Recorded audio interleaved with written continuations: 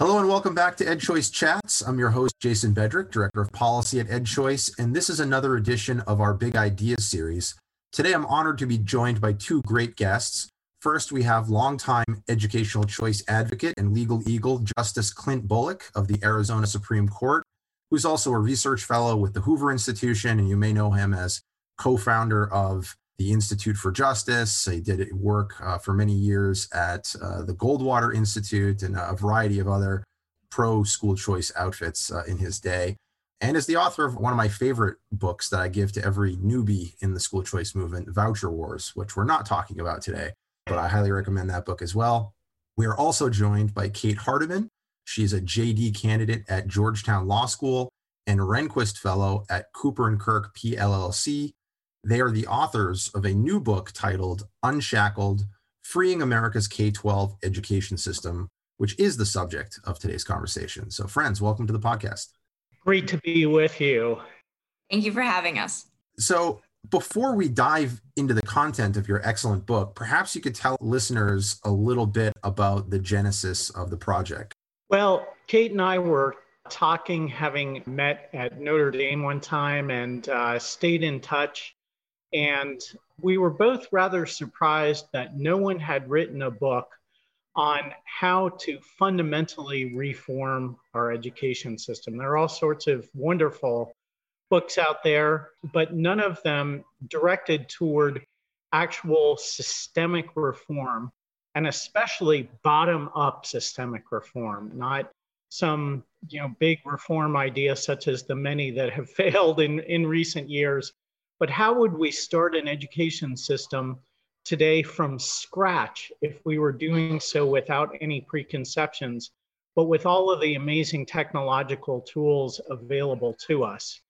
And so we thought, well, you know what? Let's get to work and write it ourselves. Well, it really is a joy to read, and it's really comprehensive. You cover a wide variety of topics, so I highly recommend that our listeners read it.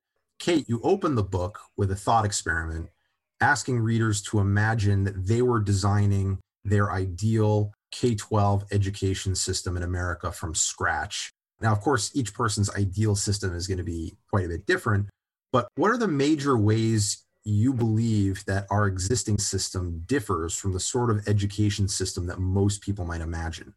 Yeah, so I think the key word that comes to mind, Jason, is flexibility. Our current system is ossified, not able to change quickly, as we've seen so frequently throughout the COVID-19 pandemic.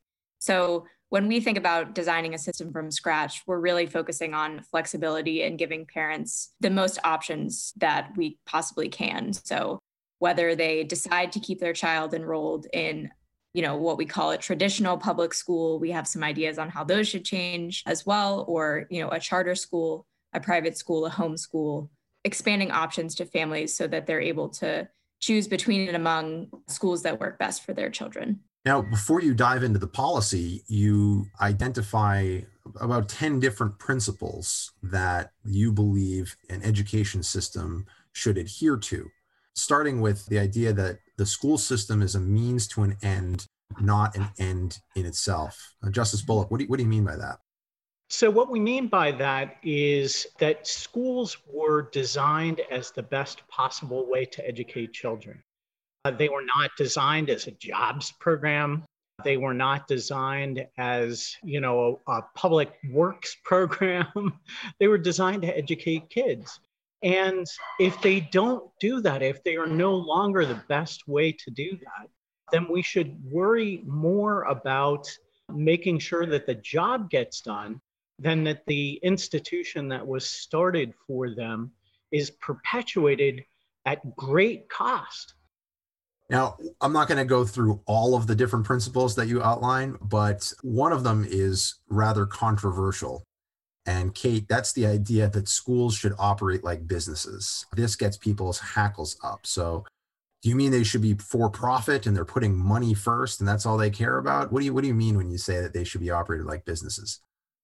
So, I think the major takeaway is that we rely on businesses to provide the vast majority of goods and services today.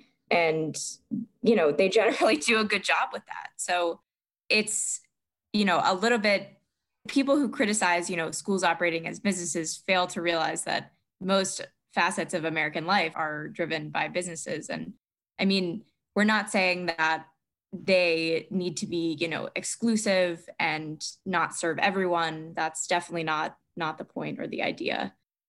But I think we should really welcome developments that allow schools to operate more efficiently, and giving consumers choice as one thing that we think will drive efficiency and raise quality.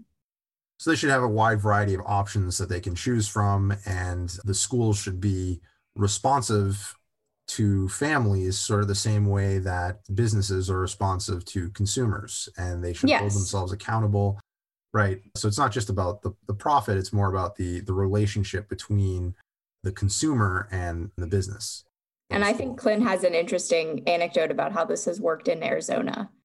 Well, in terms of the choices available in Arizona, we began with public school choice.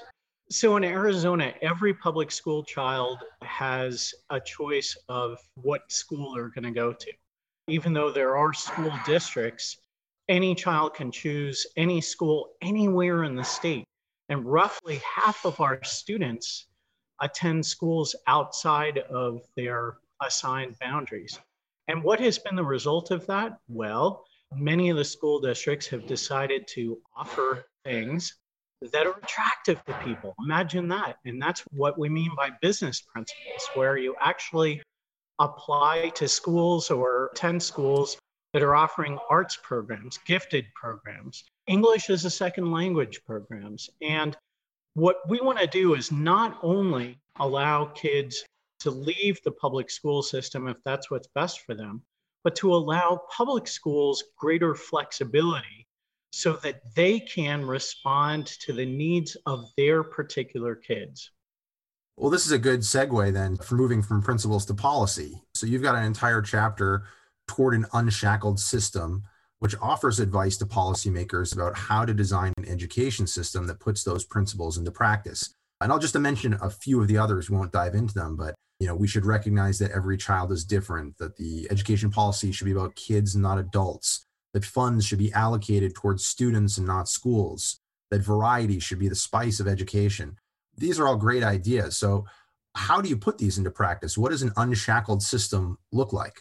So I think, we started that chapter with this great quote from Milton Friedman, who, was one of Clint's early inspirations and also my own. And he says, not all schooling is education, nor all education schooling. The proper subject of concern is education. So I think when we're thinking about an unshackled system, we're dealing with education itself and recognizing that what we think of as schooling might not necessarily be serving the end of education. So, we talk a lot in the subsequent chapters about how money should be transported to schools by students, and we call this backpack funding. And that's a main driver of an unshackled system. And Jason, along with that, one of our key reform proposals, and perhaps the most controversial, is removing the middleman. We've seen so much of that happening over the last 4 decades in every area of American life. And in every area where that's happened, consumers have increased their sovereignty, prices have fallen, the quality of services and goods has improved. Here, what that means largely is removing school boards, school districts, lines that were drawn in some instances over a century ago and that don't reflect any kind of modern reality. These districts absorb around 50 cents out of every educational dollar and add very, very little value to the educational project. They tend to be dominated by special interest groups. They tend to contribute to educational inequality. They are extraordinarily bureaucratic and inflexible. And we think that every state is going to continue to have public schools. It's in every state constitution. We think that the funding relationship should be directly between the state and the students, and that the governance of education should be decentralized to the school level, so that the schools would be in charge of hiring and firing, basic educational offerings in accord with state regulations. And if we saw that kind of genuine systemic change, we would see a far greater flexibility and an ability of teachers to teach, principals to actually run their schools, and parents to have influence over their kids' education. It's a part of the unshackling is freeing the educators to provide education in the manner that they think best serves their families and students that they're trying to educate. You say in that chapter, though, that on the family side, on the parent side, that the ideal system would include education savings accounts. Why is that the ideal? So we hold ESAs out as the ideal because we think they're really the 21st century model for education. And this is so because they allow the utmost flexibility and personalization. Personalization is such a buzzword in education. I heard it all the time when I was teaching, but ESAs really make that a possibility. We actually lay out some hypotheticals in that chapter that show, a parent could choose to homeschool in these two subjects and send their child to the district school for these couple subjects. And then an ESA would actually help facilitate that because they would be able to cover some of the costs for private tutoring or for homeschooling for any suite of educational services that best suits that child at that time. Well, especially today with the pandemic and parents scrambling for options and the market providing such options for parents that have the means to obtain them. ESAs really have shown that they're an essential part of the solution here. And in fact, we think that public schools ought to receive their funding through ESAs as well, so that the money is attracted to the educational product and those who are providing the educational product get to decide how to spend the money. Again, business principles. It's not privatization, it's business principles. And so we think that this model is the way that all education should be funded. It's really the way that education is funded at the higher education level, and we have the greatest post-secondary system of education in the world. The K-12 system we can't say quite that well about. So what I'm hearing is that the primary reform has to be around the funding, that the funding is going to families and not directly to institutions. And that changes the locus of power. It changes the incentives that the education providers have. They are now directly accountable to the families as opposed to being accountable to elected politicians and unelected bureaucrats. So, Kate, how do you anticipate that this change in incentives is going to change how education providers operate? So, I think this goes back to what Clint was saying earlier, what he's seen in Arizona in terms of schools changing their offerings. We'll see, hopefully, the ideal would be that new schools would open to, meet the demand of parents who want, a Catholic education or a secular arts-based education or a STEM education. So, hopefully we'll see, and that's what we say in chapter 1 about variety being the spice of education, Yeah. Hopefully there will be new providers who will be able to and incentivized to open to meet demand from parents and families. And Jason, although I think the premise is right that how education is funded is the principal driver, I definitely don't think that it's sufficient. Thus the title Unshackled, because if ESAs were in and used for public education, if the public schools are not freed from their bureaucratic controls, they're simply not going to be able to respond effectively. I was in the Northern Mariana Islands a few decades ago. They were exploring the idea of school vouchers, and one of our slogans at IJ was, we'll travel to the ends of the earth for school choice. And I was at a public school and I asked one of the teachers, what do you think about vouchers? And she said, oh, we hate vouchers, takes money away. And I said, what if money came to the school from the student and stayed here and you would get to decide how to spend that money? And her eyes lit up. The idea had never occurred to her And she looked out at the playground and she said, we could get some new playground equipment. And that, I think, is so essential, not only to allowing public schools to react effectively, but also for buy-in from so many of the people who've been so resistant for so long.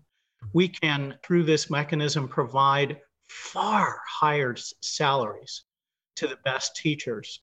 We can provide far greater power to principals and to educators. And there's an awful lot of principals and educators who would like both of those things to happen and may be willing to do some of the things necessary to make these changes occur. Now, there's no state that has a completely unshackled education system yet, but you point to a few. Florida, for example, Arizona. Each of them have large tax credit scholarship programs, education savings accounts. Florida also has a new voucher program. Arizona has a very large and the largest and most robust charter sector in the country. So what sort of evidence do we have from these existing choice programs regarding new models that have emerged, new types of schools that are doing interesting and innovative things that we might see a whole lot more of if other states were to unshackle their school systems as well? Well, of course, here in Arizona in the charter sector, we have incubated some of the greatest public schools in the country. The basis charter schools are so successful that they dominate the top 10 list of public high schools in the United States. And indeed, China actually asked Basis to open a school in China, which is just breathtaking when you think about it. And so certainly that's an excellent example of the type of innovation that we're looking for. I would say, in terms of the new types of models, Arizona may be the best example because the charter program is so well established and so stable. You can safely invest in the development of a new educational model and know that the rug is not going to be pulled out from under you within a few years. But we also saw that in New Orleans, which is one of the school districts that we profile in the book. After Hurricane Katrina, the school district was abolished and it was reset up as an all charter system. It's probably the closest to the type of model of public education, public schooling that we are advocating right now. And there, literally 1,000 flowers bloomed. Some of them died, others of them blossomed. And it's just been a real wonder to see one of the poorest performing school districts in the entire country, Washington, D.C., very similar in that regard, begin to really flourish. And the lie that had been given for so many years that it was the kids' fault, now we see a fairly robust school system there with all sorts of dynamic opportunities. Now, most books and reports and white papers about education policy focus on what policymakers should do, and you've got a lot of that in your book. But you actually have a section that offers advice to philanthropists. So, Kate, how influential have philanthropists been in the K-12 education space, and how would you recommend that they redirect their giving to move toward an unshackled system? That's a great question, Jason. Philanthropy, we think, should be redirected to fund innovative and emerging models. So we look at a number of models that are growing, but could use, more funding and more resources to be able to expand. And this is in contrast to what philanthropy has been doing for, the majority of the last century, which is pouring money into traditional district public schools and seeing, very, very little to no return on investment. That's what happened in the Newark public schools. And we've seen that, kind of across the country. But it's interesting because some of the main funders, the Zuckerberg Foundation is one example, they're starting to shift from funding traditional district public schools to actually funding more innovative models. And in some cases, creating these models themselves. And we're even seeing models springing up from the private sector. And that's a whole nother form of philanthropy. So IBM has now started its own school called P-Tech. And there's all of these options springing up, and there are just different ways that we could be redirecting philanthropic funds. Before we close, I'd be remiss if I didn't ask the two of you about the legal terrain, which you discuss in one of the later chapters in your book. As you note, you finished writing the book just 1 week after the U.S. Supreme Court issued its landmark decision in Espinoza v. Montana Department of Revenue. So in the wake of that decision, what does the legal terrain look like for educational choice going forward? Well, at the national level, it's never been better. Obviously, since the U.S. Supreme Court upheld school vouchers in 2002. In a little case called Zelman v. Simmons-Harris, which I think you're somewhat familiar with. Is that right? Slightly. And by the resounding vote of 5-4. But, the coast has been clear from a First Amendment perspective, and it's only improved since then. Not only the recent Espinoza case, which held that states can't discriminate against religious providers when they make public funds available, but we also had the Janus decision that allowed individuals to refuse to pay dues to unions with whom they disagree. All of these are catalysts for school choice programs and the like. It's often a different story in the states. States have a tremendous degree of latitude in terms of the rules that they can adopt. The Blaine Amendment, because of Espinoza, is not quite the 800-pound gorilla that it was. It's on a COVID diet. And so we're continuing to see state constitutional provisions that are sometimes held to strike down school choice programs. So that's one of the reasons why we advocate such a wide array of choices. There are some states where the realm of the possible is much narrower than in other places. And we need reform in those states too. So that's one of the reasons we went so much broader. But the bottom line is the legal terrain has never been more favorable for education reform. So I lied when I said one last question because I've got one more. Is this book primarily for policymakers? Is it for philanthropists? Or do you have some other audiences in mind? Because I would say it's very important for those audiences, but it's also written really in layman's terms. So I think it's understandable to a broader audience. So who did you have in mind when you were writing this? Yeah, so Jason, we really hope that parents will pick it up above all else. And we tried to write so that it would be comprehensible for parents to be able to understand, why is their school district structured the way it is? Why don't they have more choice? Because during the pandemic, especially, we've seen this great demand for understanding among parents and a demand for options. So we're hoping that this book is attractive to parents more so than in addition to policy folks. Well, I hope you're right. I hope you see lots of sales because it's really a comprehensive take on the issue. Everything is in there, including lots of ground that we didn't cover here today, like the myths and facts section that you have. It really is a wonderful book. So again, our guests today have been Justice Clint Bolick and Kate Hardiman. Their book is Unshackled: Freeing America's K-12 Education System. Thank you both for joining the podcast. Jason, keep up your great work. Thank you. Thank you, Jason. This has been another edition of EdChoice Chats. If you have any ideas for authors you'd like us to interview for the Big Ideas series, please send them to media@edchoice.org and be sure to subscribe to our podcast. Follow us on social media @EdChoice, and don't forget to sign up for our emails on our website, edchoice.org. Thank you. We'll catch you next time.